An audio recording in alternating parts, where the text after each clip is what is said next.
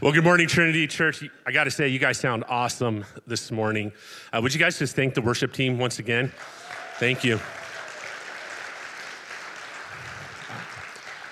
For those of you guys who are new, my name is Jared, and I'm the local missions and young adults pastor. And from time to time on a Sunday morning, they ask for me to preach the word. So that's what we're going to be doing this morning. So you're going to need a Bible to do that, and you're going to need to turn to Acts chapter 16. Acts chapter 16, that's where we're going to be heading this morning. Let me open my Bible as well here.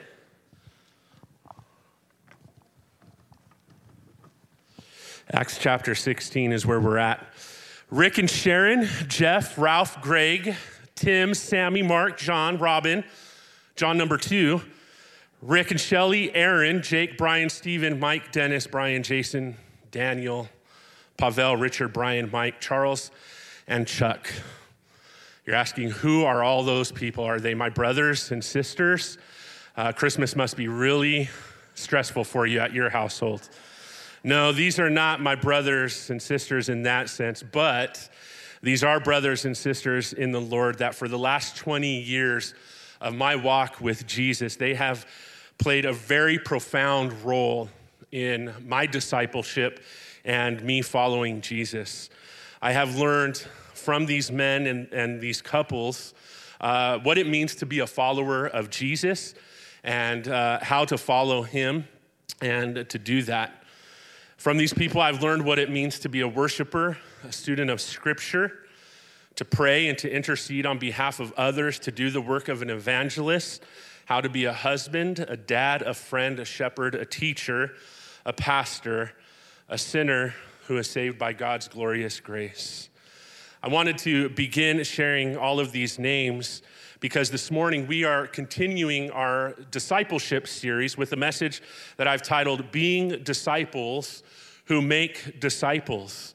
And if we'd had time and we could pass the mic around the room and you would be able to share, I hope that you'd be able to identify some of the names, maybe not as many, but one or two, or maybe a lot more of the different people that the Lord has used in your life to help you both to discover who Jesus is and how to follow him, and then also how to fulfill God's calling on your life. For some of you, it might be your family members, your moms, your dads, aunts, uncles, cousins. Some of you, it might be friends, coworkers, neighbors, pastors, youth leaders, and more. And how the Lord has used them to show you, both in teaching you as well as modeling for you, what it looks like to actually be a follower of Jesus. We're told in Matthew 28 that prior to ascending to the Father, Jesus gave his church one mission. Say that with me, church. One mission. He gave the church one mission, one single directive and command to focus and direct our time, our talents, and our treasures. And that mission is to go into all of the world and make disciples of the nations, baptizing them in the name of the Father, the Son, and the Holy Spirit, teaching them to obey everything that he has commanded. And praise God, because he says that this mission is not going to be done by ourselves, but he said that he himself will go with us and that he will be with us until the very end of the age as we do the work of being disciples who make disciples. So how do we do this? How do we go about the mission that Jesus has given us? Well, that's what we are going to dive into God's word this morning and explore. And here's what we're going to discover. We're going to discover 3 truths about how discipleship happens. 3 truths about how discipleship happens. Discipleship happens, as we're going to see, through intentional relationships that are centered on the word of God and doing the work of God together. I'll say that again, that discipleship is going to be done through intentional relationships that are centered on the Word of God and that we are doing the work of God together. So your Bibles should be open, hopefully, to Acts chapter 16. Before we jump into God's Word, let's pray together. Father, thank you for this very wonderful time to declare your praises, to declare your worthiness, to declare your awesomeness. And now, Father, as we dive into your word, I pray that your Holy Spirit will instruct us. Father, I thank you for Trinity Church, that this church for 40 plus years has this amazing legacy of being disciples of Jesus who take seriously the call and the command to go and to make more disciples, who then in turn make more disciples. And so, Father, my prayer is that you would exhort and encourage us to continue that legacy, to continue that mission that Jesus has given to us, that we would not do it in the strength of our own flesh. We would do it in the power of the Holy Spirit. We would do it through your word and through your leading. I pray, Father, for our time in the word, that you would encourage us and strengthen us, convict us, teach us, Lord, as we go out of here to be disciples who make disciples. In Jesus' name we pray. Amen. Amen. Acts chapter 16, we'll read verses 1 through 5. It says that Paul went on to Derbe and Lystra, where there was a disciple named Timothy, the son of a believing Jewish woman, but his father was Greek. The brothers and sisters at Lystra and Iconium spoke highly of him, speaking of Timothy, and Paul wanted Timothy to go with him. So he took him and circumcised him because of the Jews who were in those places, since they all knew that his father was a Greek. As they traveled through the towns, they delivered the decisions reached by the apostles and elders at Jerusalem for the people to observe. That's speaking about an event that was in the prior chapter, in chapter 15. So, verse 5, the churches were strengthened in the faith, and they grew daily in numbers. In our passage this morning, we read that the Apostle Paul, along with Silas, were traveling to the cities of Derbe and Lystra. This would be equivalent to basically modern-day Turkey today. And they were doing so to really revisit the churches that Paul had previously planted during his first missionary journey. They were going there to make sure that the young Christians, these new followers in the faith, were continuing in the faith, as well as to strengthen them in their walks with the Lord. We're told that while they were there, Paul hears about and he meets this young disciple named Timothy. We don't know how old he is. He was a young person, a young man. We know that from other passages of Scripture, but we don't know the exact age. But regardless of how old he was, as a young man, we're told that he had a good reputation among the Christian community there. We're told that his mom, Lois, was a believing Jewish woman, and his father was Greek. In other words, he probably was not a believer. According to 2 Timothy 1, Timothy's mom and grandmother, Eunice, actually came to faith before Timothy did, sometime before him, probably during Paul's first missionary journey there. And then sometime later, Timothy followed in his grandmother and mother's footsteps, and he too put his faith in Jesus and started following him. So by the time Paul meets Timothy in Acts chapter 16, Timothy is already a follower of Jesus. He's already a follower of Jesus, and Paul decides, for one reason or another, that he wanted to take Timothy along with him and Silas as they continued the work of God in spreading the gospel and strengthening churches. It's from here, in Acts chapter 16, that this beautiful picture and model of a discipleship relationship begins between Paul and Timothy. This relationship would culminate where Paul would continuously say of Timothy that he is like a son in the faith to him. That's how deep and how rich of a relationship would be cultivated between Paul and Timothy. So it's here that this discipleship relationship begins, and it's also from here, I believe, that we as a church, that we learn an important principle about how we are to effectively go about making disciples, and it's this, that we make disciples by intentionally investing in others. Let me say that again, that we make disciples by intentionally investing in others. When I say that we make disciples by intentionally investing in others, what I mean is that we are purposeful and deliberate in inviting others into our lives, investing in them spiritually, pouring into them, both teaching them and modeling for them what it means to follow Jesus and serving together in the work and mission of God. For Timothy, Paul was not the first person to pour into him spiritually. As I said, it was actually his grandmother Eunice and his mother Lois. How do we know that? Well, 2 Timothy 3:15 says this, Paul writing to Timothy. He says, Timothy, you know that from infancy you have known the sacred scriptures which are able to give you wisdom for salvation through faith in Christ Jesus. Even before Paul had met Timothy and started discipling him, we're told that as an infant, these dear women, his grandmother and mother, were teaching him the sacred scriptures, or what we would say today is the Old Testament. It was through these scriptures that Timothy would hear and be taught about the coming Messiah. And then sometime later, Timothy would hear the good news that not only the Messiah was coming, but that he had arrived in the person and in the work of Jesus Christ. Ultimately, Timothy would respond to this message, and he would put his faith in Jesus and start following him.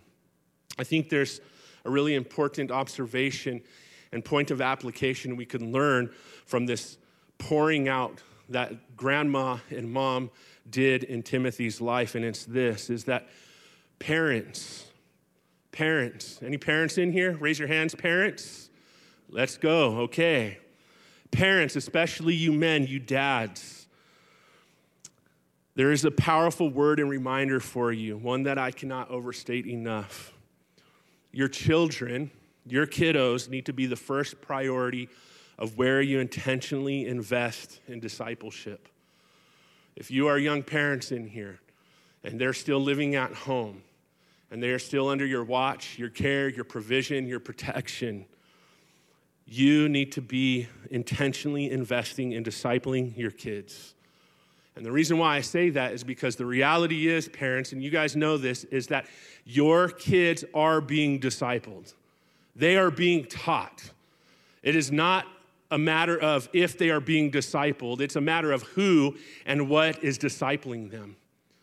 If you think that 1 hour of church on a Sunday or 1 hour of youth group on a Tuesday or a Wednesday is going to be good enough to drown out the voices that culture and social media and the world is shouting at them, then you're wrong. Parents, your kids need you to intentionally disciple them, to be purposeful in it and pouring into them. Deuteronomy 6:4-6 and Deuteronomy 11:18-19 are a great reminder to this. Listen to this. It says in Deuteronomy 11:18-19 that the word of God needs to be on the hearts and the minds and the frontlets on the hands of the parents. In other words, parents need the word of God first on their hearts, their mind, directing their lives, and then parents, we are to intentionally, diligently, and consistently teach and model the truths of Scripture to our children. How do we do that? Well, it says in Deuteronomy, we do that as we wake up, as we walk about, as we go about our daily activities, and when we lay down. In other words, it's more than just 20 minutes of family devotions around the table. It's nonstop, 24/7, 365, that we are continuing to lay the foundation and build upon that foundation and pour upon that foundation the truth of who Jesus is and what he has done and his call to follow him for our children. I've been in youth and young adult ministry for nearly 20 years. And sadly, it's not uncommon for some parents to think that it's the youth pastor's job to disciple their children for them. But it's not. Biblically speaking, our youth leaders are not here to be a substitute for your discipleship parents. They are here, though, to supplement it. They are here to supplement it. And while it was mom and grandma that was primarily doing this work of discipling young Timothy, dads, men, this responsibility falls upon you primarily, according to Scripture. Listen to Ephesians 6:4. Fathers, Fathers, do not exasperate or go out of your way to frustrate your kids, your children. Instead, dads, fathers, bring them up in the training and instruction of the Lord. Men, we have a high, holy calling upon our lives as dads, and that is to be the primary disciple makers among our children. I tell this all the time to our young couples, to the young men who are getting married, that they are the ones who set the spiritual temperature in the house. If they are cold and they are distant and aloof and removed from the things of the Lord, no doubt it's going to affect the wives and the children.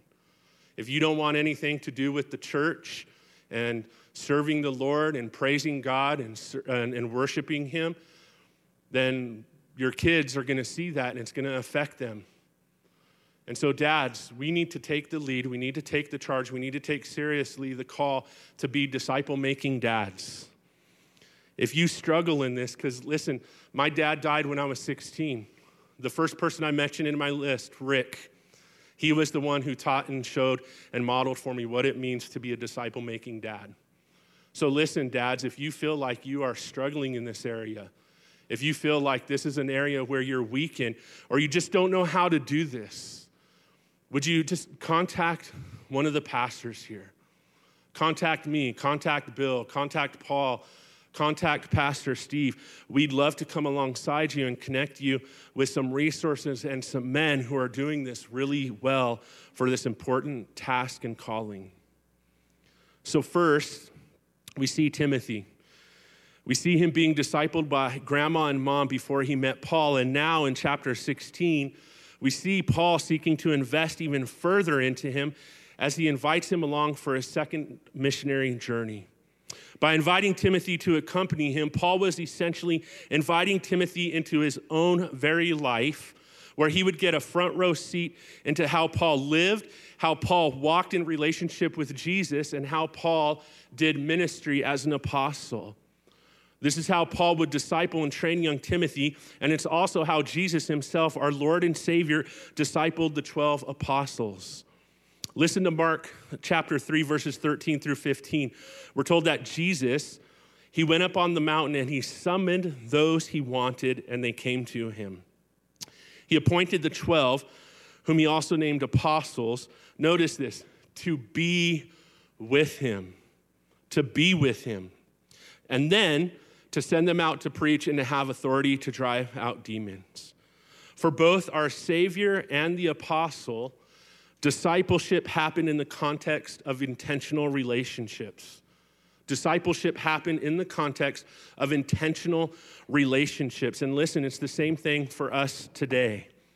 Trinity Church, we have an amazing history and legacy of being a church that is intentional in relationships with people so that we could impart to them the truths of Scripture and model for them how people are to follow Jesus, whether they are first starting out, whether they're baby Christians, or they're just struggling in their walk for the Lord. We have this amazing 40-plus year history of doing this. And in this season and moving on for the future, we want to continue with this legacy, to continue to build on it, to strengthen it, to fortify it, and to continue being a church that is known for being disciples who make disciples through intentional relationships. We must continue to be willing to go out of our way to spend time with people, to let them into our lives, to let them into our homes, inviting people to grab a cup of coffee, letting them see us in our ups and our downs, our failures and mistakes. I think of how when Jesus, when he was discipling the 12, how they would see him in times of great joy, in times of great agony as he prayed in the garden. They would see him suffering.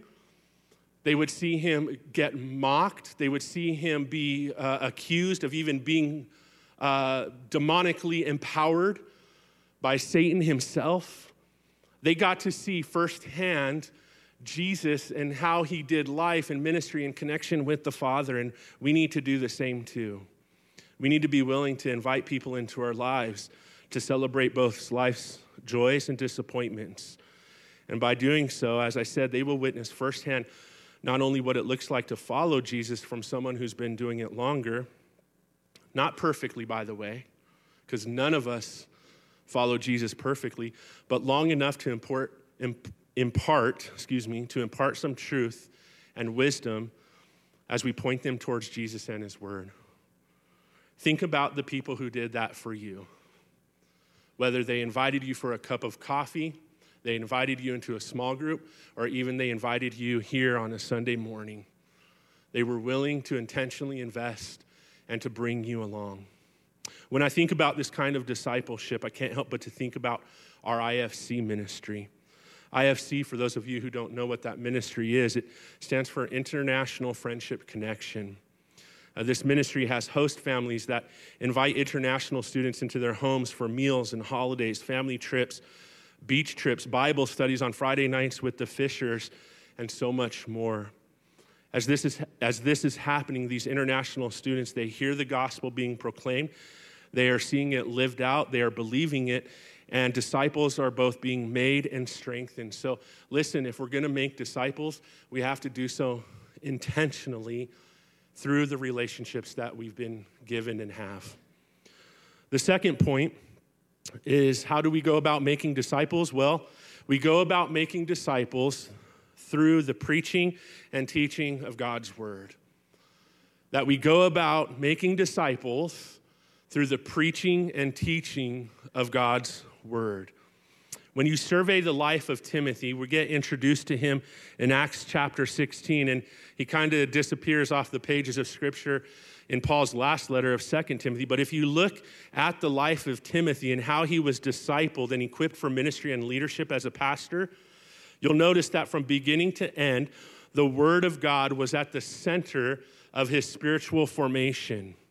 So too, if we are going to be disciples that make disciples, then the Word of God must be central first to our discipleship and then the discipleship of others. Turning your Bibles with me to 2 Timothy chapter 3. We'll camp out in 2 Timothy for the rest of our time this morning, but 2 Timothy 3:14 through 16. It says this, Paul writing to young Timothy, "But as for you, Timothy, continue in what you have learned and firmly believed. You know those who taught you, and you know that from infancy you have known the sacred scriptures, which are able to give you wisdom for salvation through faith in Christ Jesus." Verse 16, "All scripture is inspired by God and is profitable for teaching and rebuking, correcting, and training in righteousness, so that the man of God may be complete or mature, equipped for every good work." Man, I wish we had time to just sit in this passage and to unpack it, but for the sake of time, essentially what Paul is saying to Timothy here is this: Timothy, you've been taught the sacred scriptures. You've been taught the word of God, and these scriptures that you've been taught, Timothy, since you were an infant, are sufficient enough to make people aware of their need for Jesus and to save them. The scriptures are enough to make people aware of Jesus and to save them, and then to mature them as they follow him. So Timothy, hold firmly to the word of God. Lay hold of it, Timothy. Don't let it go. Even though culture around you and others are departing from the word, Timothy, don't depart from the scriptures as others are doing, but keep believing them. Keep believing them, Timothy, and keep using them as the source of reaching, teaching, and equipping others. As we see in this passage, discipleship is birthed, sustained, and grown through a steady diet and teaching of God's word. It's the word of God that is proclaimed and taught where people encounter Jesus. They believe in him, and they become complete or mature or transformed in the process. Jesus himself in Matthew 28, verses 18 through 19, the passage that we often call the Great Commission passage, Jesus enforces this truth that discipleship and teaching go hand in hand. He says, "Go into all the world and make disciples of the nations." Listen, teaching them to obey my commands. We can't have discipleship divorced from the teaching of God's word. But here's the thing. Before we could pass the word of God along to others, it's important that we first are being shaped by it. Because here's the reality: we can't give what we don't have. We can't give what we don't have. It's been said that the best teachers are what? They're students, they're learners. And if we're gonna teach and equip people how to follow Jesus from his word, then listen, gang, we have to be continually learning as disciples ourselves. As followers of Jesus, we can never get stagnant or outgrow our need for the word of God. We can never outgrow the need for word of God in our lives. 1 Peter 2:2 says this: desire the pure milk of the word so that by it you may grow up or mature in your salvation. Just as a newborn child needs the vitamins milk provides to make them strong and healthy, so too the child of God needs the word of God to make them strong and healthy.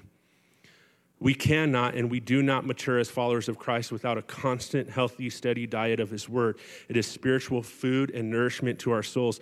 And listen, we have to be in the word for ourselves first and foremost before we seek to always give it away to other people. We have to do that for ourselves first, because we can't give what we don't have or don't know. But this is why, by the way, we place such a heavy emphasis on the word of God in everything that we do here at Trinity. One of our core values is that God's word, that the Bible is God's story given to be the authority of your life and to transform you. That's why on Sunday mornings, we preach the word. That's why on Wednesday mornings, Wednesday nights, women study, they're preaching and teaching the word. That's why when you go into young adults on Thursdays, we preach the word.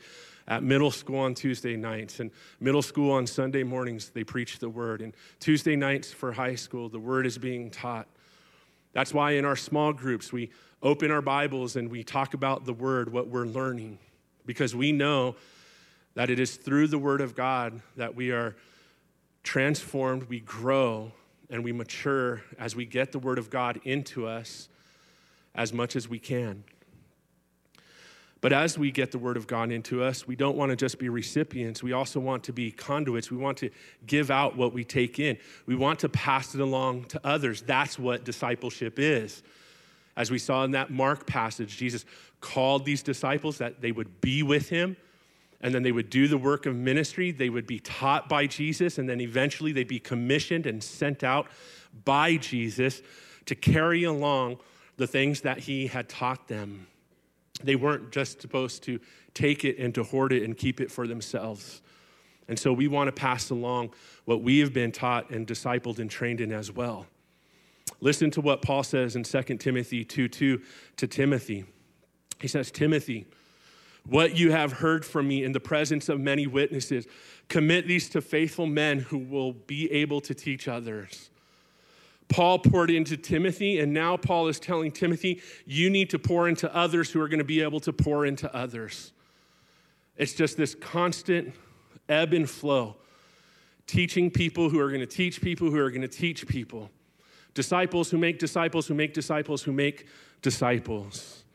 Paul says, you've been taught, you've been trained, you've been poured into, and Timothy, it's time for you to take those things you've been taught, pass them along to others so they could know them, they could grow by them, and they could pass it along to others. When I was younger, someone told me a great illustration that has been helpful for me in this. Maybe you've heard it, maybe it'll resonate with you, but if you guys are familiar with the geography of the land of Israel, you know that the Sea of Galilee is there more in the north. And we're told that the Sea of Galilee, it has water that comes down from the snow, the mountains. I believe it's Mount Hermon. It comes down and it goes into the Sea of Galilee, and then it goes out down the Jordan River, and it ends up in the Dead Sea. If you look at the Sea of Galilee, you realize it's alive and fresh, teeming with life, but the Dead Sea in South Israel is just that. It's dead. It's dead because of the salt deposits that build up there. What's the difference between these two lakes of water, if you will? Well, the difference is that the Sea of Galilee has both an inlet and an outlet. It takes in water, it dispenses water, resulting in life, while the Dead Sea has no outlet. I think this is an apt illustration meant to show that we are both to be consumers of God's word, but we are also to be dispensers of it. We take it in, we give it out. We take it in, we give it out. We take it in, we give it out. Hebrews 5:12 says this, that some of you ought to be teachers by now. Some of you ought to be teachers by now. Listen, if you've been a Christian for more than a few years and you know the basics of the Christian faith, what the gospel is, who Jesus is, what he has done, I want to challenge you to get involved in some form of teaching others what you have been taught, passing it along, if you will. Whether it's teaching in kids ministry, becoming a small group leader for middle school, for high school, for Link, becoming a small group facilitator for men's or for women's, some of you ought to be teachers by now. Some of you ought to be teachers by now. Or maybe for you, it's not teaching in the context of the four walls of the church building, but maybe it's teaching somebody at your work, your school, your neighborhood, and you just say, hey, would you be willing to go through the Gospel of Mark or John with me? Would you be willing to go through this Christian book? I see either you're curious about the faith, open to talking about it, or maybe you're a young believer, or maybe you've been following Christ for a while and we just need to sharpen each other as brothers or sisters. We just need to sharpen each other. Let's read a chapter a week. Let's grab a cup of coffee and discuss what we've learned about Jesus and how we're to respond and live in light of what we learned. Would you be willing to do that? Would you be willing to do that? You don't need to be a theologian or a scholar. You don't need to be a theologian or a scholar. You just need to have a willing heart and spirit. And as one of my pastors used to say, God's not looking for ability, just availability. I love that. I love seeing our young adults do this. It's not uncommon for them to be having studies with their coworkers, with their friends throughout the week. A few months ago, one of our young adults, she came to me and she said, I would love to do a young adult small group. I said, great, why don't you go start one? You've been following Jesus for a while. You need to do it. You ought to be a teacher by now. You've grown up in the faith. You know the faith. You're sound in your doctrine. People will listen to you. You go start it. Go be a teacher. And so she's done just that. And every couple of weeks, the girls get together and they go through a book on following Jesus as young women. By the way, there's a great personal benefit that occurs when you teach others, and it's this: you get sharpened and you grow too. One of the best ways to grow as a Christian is to teach others, because you're studying, you're reading, you're preparing in the Word, and you grow as a result. So 2 questions for you, 2 points of application. Number 1, are you personally being shaped and formed by a steady diet of God's Word? You need more than just Sundays, by the way. I love Sundays. We should all love Sundays, coming here, getting in the Word together as Doug and Bill and others teach us the Word. But listen, gang, we need more than just a Sunday meal. We need meals throughout the week. And if you're struggling in this, again, would you contact the church office? We'll get you some very simple resources to help you to grow in the Word. If you need a Bible reading plan, one that is not too daunting or overwhelming, we have great resources to get to you, and also to plug you into weekly Bible studies. So that's the first question. The second one is this: is there anyone you have a relationship with already? Somebody that would be open and available to meeting with them to start going either through the Word or a Christian book together. Whether it's a coworker, a friend, or somebody here. Is there anyone that the Lord has placed in your life that you're like, you know what? I could help them in their walk with the Lord, and we could sharpen each other as we go through the Word together. So the Word of God has to be central to our discipleship and what we're teaching others. The third and final point this morning is on how we make disciples is this: that disciples are made by doing the work of God together. That disciples are made by doing the work of God together. Back in Acts chapter 16, we're told that upon meeting Timothy and hearing about his reputation, the Apostle Paul felt called to take Timothy with him out into the mission field that they might serve the Lord together in kingdom work of evangelizing, planting churches, and strengthening churches. As they labored together in God's work, Timothy was taught both by Paul's words and example He was forced to put his faith into action, and he was prepared for ministry as a future pastor and a leader. As I said earlier, Paul would often refer to Timothy as a true son in the faith. But what's interesting is Timothy was not the only son in the faith. He was not the only person that he purposely poured into. Timothy was not the only one that Paul would rely upon. Paul relied on many, many others to accomplish the work of God, and he refers to many of these men and women, and that's important, men and women, as co-laborers in the Lord. I encourage you guys, when you get a chance, look at the end of 1 Corinthians and 2 Corinthians, at the end of Philippians and Colossians and Romans. Look at the end of Paul's letters to see how many people he refers to as co-laborers or co-workers in the work of the Lord. Paul knew what we often forget to our detriment in the modern church today, and it is this, that the work of God isn't just left up to a few elite group of Christians or pastors, but that the work of God is best done and most effective when every believer and part of the body does their part together. Let me say that, amen, yes. Let me say that again. The work of God is not just left up to a few elite Christians or pastors. Ephesians 4 says the role of a pastor is to equip the saints, you guys are saints, to equip the saints for the work of ministry, that there would be a building up of the body of Christ, that we would come to unity in the faith, and that we would grow up as a body and become strong and mature as Christ followers. The work of God is best done and most effective when every believer and part of the body does their part together. I've heard it put this way, that the church is not meant to be a cruise ship where a few trained people do all the work for the rest of the people to come and to enjoy and be entertained.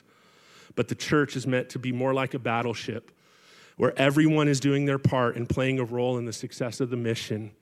Every person is needed, every person is necessary, and every person is useful for the success of the mission. 1 Corinthians 12 through 21.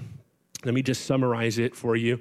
Paul says there's one body but many parts, and each part of the body is important, needed, and useful to ensure its growth, health, and effectiveness.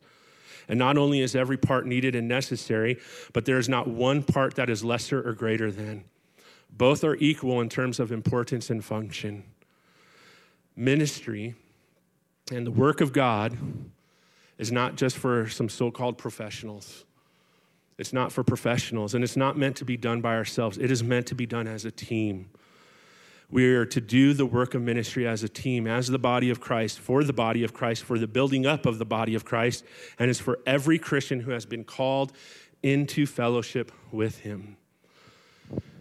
Every single one of you has a role, a purpose, and a part of this mission. Some of you, it's inside these four walls that we call the church building, whether it's kids ministry, it's hosting, it's greeting, it's the tech team, it's the worship team. While others of you, it's taking place outside, and it's being among the business world and being a light and salt among the people that you work with. But every single one of you has a part and a role to play in this mission called the Great Commission. It's not just left up to a bunch of professionals. It's for all of us to do the work of ministry together. So if you don't know where to start doing the work of God at, or who to do that alongside, because we do this together, Michael gave us a great opportunity called the Halloween Hoopla. That is a great place to start. By the way, if I'm recalling correctly, I believe my wife could correct me later, that was the first place I think we ever started serving here at Trinity. Little did we know, God has a sense of humor. Moving from driving people, remember we used to drive people from the subway lot up there and back down. We used to do the caravan. How many of you guys remember that? Right? That was Uber before Uber, and we were Ubering people. God had a sense of humor. He would take us from doing that to being here on staff. That's funny. We need several more people for the Halloween hoopla, as Michael said. We need people to decorate their cars, run game booths, set up, tear down, greet people, and so much more. So listen, if you don't have what we would call skin in the game, if you're like, you know what, man, I could serve for a few hours on a Saturday or just an hour or two, would you just contact the church office? Would you go onto the website or even the app, look at the events coming up, the Halloween hoopla, and just register to help out? And Kim and her team really could use the help. And again, the work of God isn't just left to our kids' team, it's for all of us. By doing this, as Michael said, you will be blessed by serving and walking in those good works that have been prepared for you by Jesus.